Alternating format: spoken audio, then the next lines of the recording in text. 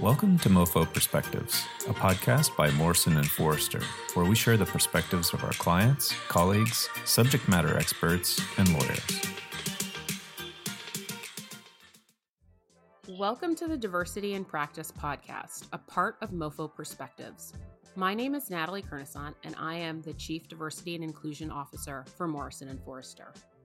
This podcast series is designed to provide a space to discuss a wide variety of issues related to diversity in the law and to introduce you to some of our talented, diverse attorneys, their areas of legal expertise, and the work that they and their MoFo allies do in furtherance of diversity, equity, and inclusion. It's also our hope that by sharing D&I best practices wherever possible, we can help make the legal industry a more inclusive place for those who are, in the words of our MoFo former chair, Bob Raven, just a little bit different.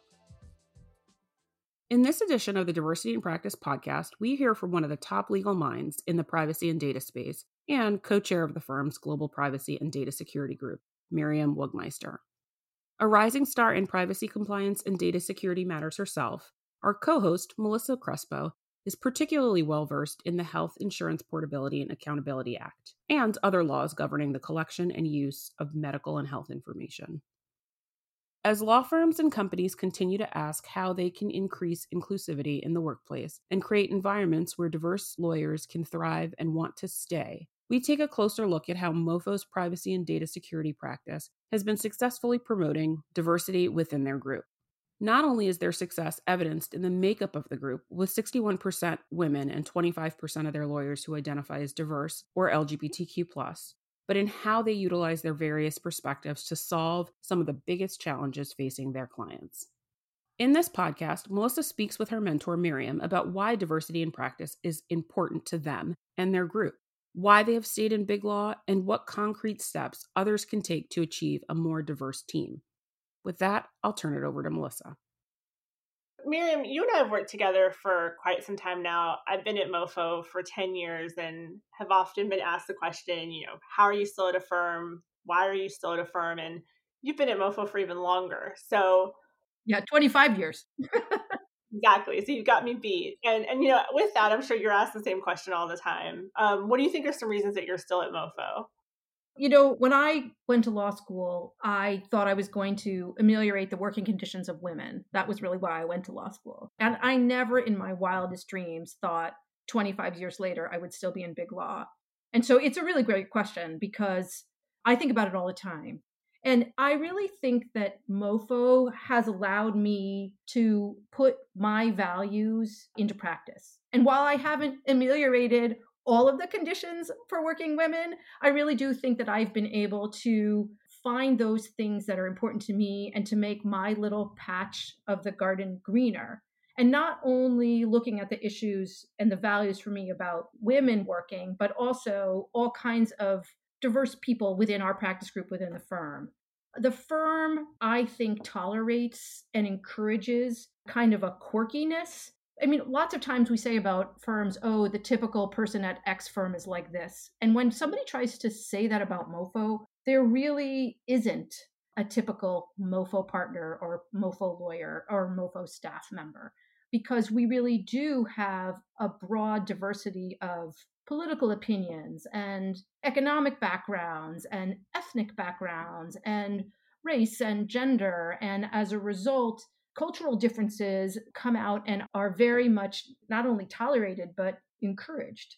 I also think the other reason that I'm still at the firm is because the firm has allowed us to build a cutting edge practice. When I started doing privacy almost 20 years ago, nobody even knew what it was. I would go to a cocktail party and I'd say, I'm a privacy lawyer. And people would say, what? You're a what?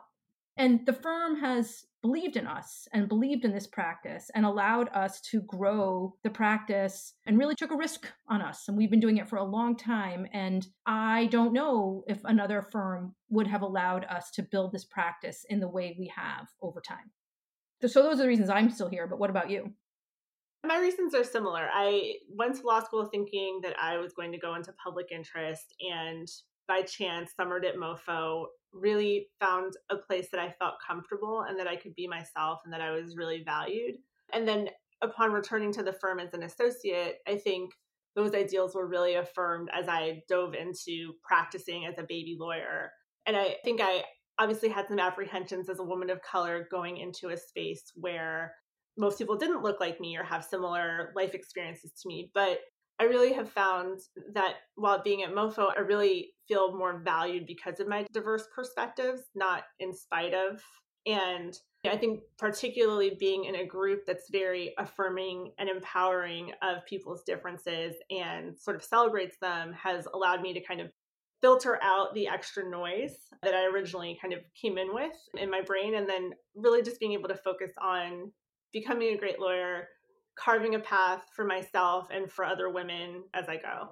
And in addition to that, too, I think MoFo has really allowed me to grow into who I am today. And I mean that in the sense of giving me the tools to go from a junior associate to a mid-level to now of counsel, but also recognizing that I am a person, right? And that I have things in my life happening that are also important to me. So I think MoFo is particularly empowering of working moms. And I think there are a lot of programs that support that and have allowed me to feel supported as I have become a mom, but also just even with family things that happen, family illnesses, deaths in the family.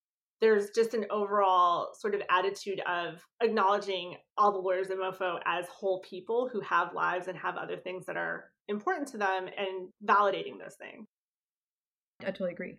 And, people ask us a lot, Melissa, why, it's all very nice that what we've just talked about is the firm and why we like being here as people.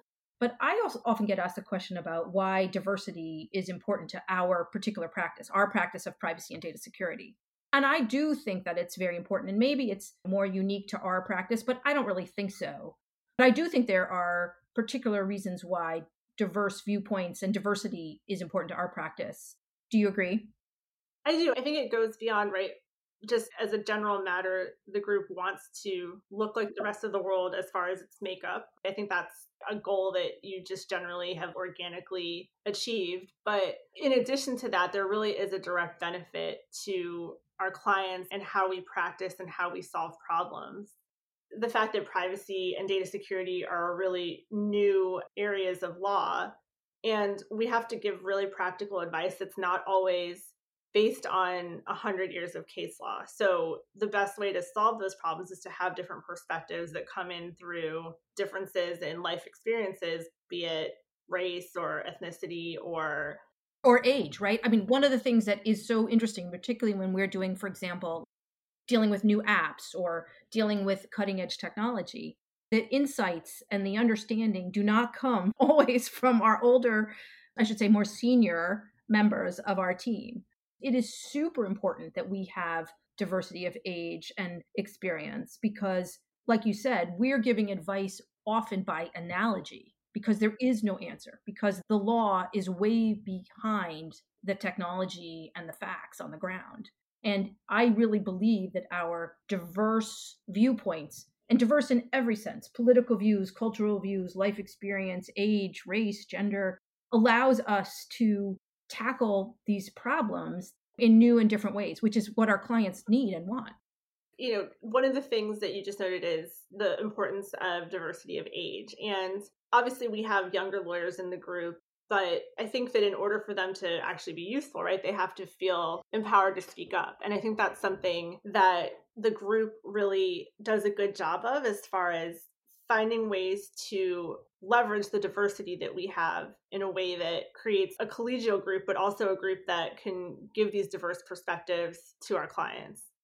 What do you think are some of the ways that we really achieve this overall approach to empowering the diverse voices in the group? I think there are a couple of factors. I think one of the big ways we do it is we meet people where they are. So, for example, a lot of people in our group are part-time. And I have heard people at other firms and in other practice groups say things like, well, it's really hard when you have part-time people to balance the part-time work with other family responsibilities or whatever the other responsibilities that the person who's part-time might have. And one of our partners actually said, there's no lawyer in our firm who has only one client. Every single lawyer in the firm balances work between and among clients. And so there is no difference between balancing work between two clients and balancing work between a client and your family obligations, for example. And so I really think we take that to heart and we look to what are the needs of the different people and we meet them where they are. We say, okay, if these are the constraints, how do we make it so that you can do your work, you can meet your client needs, and you can also do whatever it is that is enriching your life, whether that's having kids or it's being a sculptor, or, we have a number of people who are part-time, not because they necessarily have family obligations, but because they have other interests. And so I think that's one way that we have made it possible for people to stay, is that we acknowledge that they have lives outside of the law firm, and we find ways to allow them to express that side of themselves or to accommodate that side of their lives.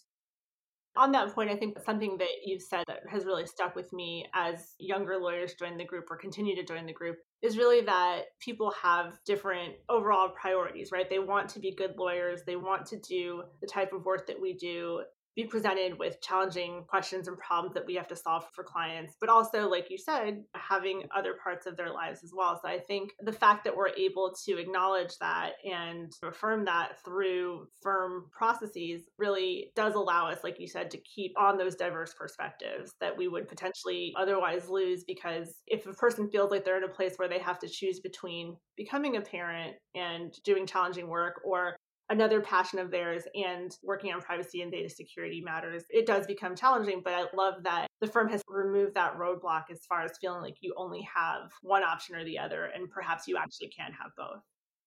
And I think this goes to a conversation you and I have had, Melissa, about both being a mentor and being a mentee. And I think the reason it works also, for example, between us, is because I don't think being a mentor is a passive activity. Part of the reason I think it works is that being a mentor is also being an advocate. And part of it is listening.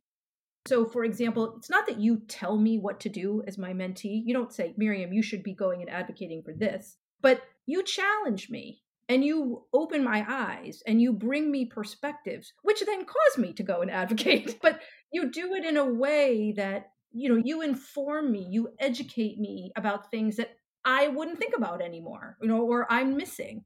And I think that's crucial to the mentor-mentee relationship, and also allows me as a senior person to continue to be aware of the challenges that younger lawyers are facing. I think that really is something that has resonated with me as I watch you mentor me and other lawyers. But I think part of that is the fact that you do listen then encourages us to be able to speak up, or us to be willing to share these perspectives with you. Because for myself and for others that have joined the group, I don't think that if we felt like we didn't have a platform or someone listening, that we would feel as empowered to speak up and present new ideas or challenge different things that are established or the norm. And then without that, then you can't really affect change. So I think it really goes hand in hand as far as by you listening and empowering the younger lawyers, then we continue to speak up, and it creates this really good cycle for change and improvement. I think that's right. And I think part of that is we try and make everybody in the firm, so I don't just mean lawyers, but our policy analysts and our staff, as well as the lawyers, feel like their voice matters. And that goes from everything, not just from raising issues, which of course we want to hear about, but even I think in the way we do our work. And again, I think it's maybe because we are in a newer area, but maybe it made it easier for us. But we say to younger lawyers, every document you read, you should have ownership of. You should read it. You should make sure you understand every word of it. And if there's some way you think it should be improved, you should tell us. And don't just think because a senior lawyer wrote it that it can't be improved. We literally say that to every first-year associate. We say that to every policy analyst and legal assistant in the group. And I think because we do it both in our work as well as in other kinds of issues about which we care, I think people believe us. Because we don't just say, oh, we don't want to hear what you have to say about our work, but we care about what you say about social justice. I think we do it across the board. And I believe that that is empowering to other people and to younger lawyers. I think that's right. And I think there's also just the follow-up, right? Because it's one thing to tell someone, you have ownership over this, read the document, you're a critical member of this team. But I remember as a second or third year working on a project that I was told exactly that. And then you and I got on the phone and you were like, so what did you think about XYZ? Or do you think that there's a different perspective to approach this question on? And so it really is a matter of talking the talk and walking the walk that go hand in hand to sort of empower the younger voices. And I think also another way we empower people is we set up safety nets. You know, my mom used to always say that the job of a manager is to push people to take risks, but to build a safety net so that if they trip, you're there to catch them. And I think we do that too, right? I think we spend a lot of time pushing our young lawyers to be on the phone with clients, to speak up, to, if we do a speech or if we have a younger lawyer in a meeting, we make sure that they actually get to talk. We don't actually just have folks sitting there not speaking. But before we put them in that position, they write out what they're going to say. We look at it. We make sure they feel prepared so that we give them those opportunities, but we make sure that they feel comfortable. Not always comfortable, I guess, right? Because sometimes you just get nervous no matter what. But we try and make sure they feel as comfortable as possible so that they succeed. And just having the opportunity to lead a call, but knowing that a partner is on the phone to support or jump in as needed, I think is a great approach to giving the person the opportunity, but then also making them feel safe to do it. You think also that some of the ability to put younger lawyers in front of the client earlier on is due to the type of clients we have? It's just, an interesting thing, I think, for me, when I joined the group, to see junior lawyers being given such opportunities earlier on. I do think our client base is also diverse. I mean, we have a lot of women clients. We have a lot of diverse clients. I mean, privacy is one of those areas where when I started doing privacy, it was 90% women. There are fewer women now than when I started, which is sort of the opposite of a lot of other practice areas. I don't know if that is a factor, but I think many clients, they remember what it was like to be a junior lawyer too. And many of them are open to it as long as they're going to get the right advice. And sometimes what you have to do is you have to say to the client ahead of time, I do this. I say, look, I'm going to be on the phone. I'm inviting one of my younger lawyers to be on the phone. I'm not going to bill you for my time. Or I make sure that everybody feels that it's fair. But if you don't give the younger lawyers a chance to talk, they're not going to learn the stand up on your feet skills.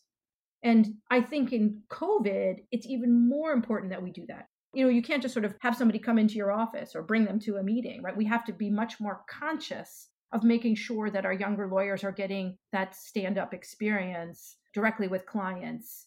But I don't really think that it's unique to our area. I think it's a conscious choice. And again, I do think that's why a lot of our younger and more diverse lawyers stay with us, because they appreciate that we give them those opportunities. Another way in which I think it's super important, reasons people stay, is because we give them honest feedback. Our philosophy has been for a long time that there should be nothing in your annual review that you haven't heard before. And that's pretty standard HR employment law. But the way in which I think we give feedback is every single one of us can get better. And every single one of us is sufficiently neurotic that we want to know how we can get better. And so we try and give feedback, but to make whoever we're giving feedback feel the reason we're giving them feedback is because we want them to get better. We try really hard to not make constructive criticism personal, in that it's not an attack, and not in any way make people feel belittled, but really to say, this section could have been written better. Here's how I edited it. And maybe we should work together on writing a little bit, right? So instead of saying, your writing in this section was terrible, how could you write so badly? Which we would never say. We talk about how you can do better and what are the steps that the younger lawyer can do in order to get better. That's been my experience. I think there's generally a tone within the group when it comes to feedback that is with the goal of helping the person to improve and get better. And then also a lot of time being spent on actually giving the feedback, because I know that obviously we're all very busy, but there's been clear messaging for me the entire time as I've grown into a more senior role that whenever you are working with someone else that's junior, there needs to be a time spent giving feedback, and it needs to be shortly after the assignment's completed so it can actually be useful. And I think that the group does do a really good job of taking time out to give very specific feedback and then allowing lawyers to then go in and apply that in another situation. So we worked on this privacy policy and this was an area for improvement. Hey, I have a new privacy policy. Let's do this again so you can apply just what you've learned. I think that's right. And I know that one of the things I say out loud and I very much feel is my job is to help every lawyer in our group get ready for whatever is the next job that they're going to have. Now, maybe that's going to be being a partner at our firm. Maybe that's going to be as a client. Maybe that's going to be at another firm as a competitor. But that our job as the senior lawyers is to help every lawyer get ready for whatever their next job's going to be so that they're going to be successful. And I think when you go in that way, younger lawyers feel empowered. They feel that you care and they feel like a valued member of the team. And we try, I think, really hard to imbue our constructive feedback and the way we communicate with that to make every person in the group feel valued, both professionally and personally. I think that's kind of at bottom what we do. Yeah, I think it feels really like an investment in the person just versus an investment in the MoFo lawyer who is billing for XYZ client, right? It's more of a holistic investment in what is it that you are interested in? What is it that you see as your long-term goals? How can we help you get there? Because if you treat it that way, most people will be more inclined to stay, but also just during their time at MoFo, much happier and able to provide better client service. And as you said too, right, not everyone will stay in big law, but I think that you take very seriously your role in helping to develop them into whatever it is that they're going to be. And then I think the most important thing, which we haven't talked about at all, is humor. We laugh a lot. I really don't think we don't take ourselves too seriously. I mean, we take our work very seriously, but I don't think we take ourselves so seriously. And I think that kind of joy and humor and gentle prodding each other is part of what I think makes our group feel more human and more inviting. We work on high profile matters and there are many times of stress or quick turnaround for a deliverable. I think the fact that we don't take ourselves too seriously, we just take our work very seriously really helps balance that. And it makes things feel more comfortable. It makes it a more warm environment to kind of show up to every day. And to be able to actually enjoy spending time with your colleagues is really, to me, not something that I necessarily expected, but it certainly is a nice cherry on top. I think that this has been a really helpful discussion and sort of summarizes and puts a fine point on many of the discussions that we've had over the 10 or so years that we've worked together, and particularly in the last year. I think that while we've talked about so many of the positive things that can be done to celebrate diversity within groups and really affirm it, there's certainly work to be done. And I look forward to being able to continue the discussion with you. Thanks, Melissa. Me too. I think we've made good strides, but I agree with you. There's more work to be done in our practice, in our firm, and in society as a whole. And I hope that we can keep making our little patch of the garden greener. Please make sure to subscribe to the MoFo Perspectives podcast so you don't miss an episode. If you have any questions about what you heard today or would like more information on this topic, please visit mofo.com/podcasts. Again, that's mofo.com/podcasts.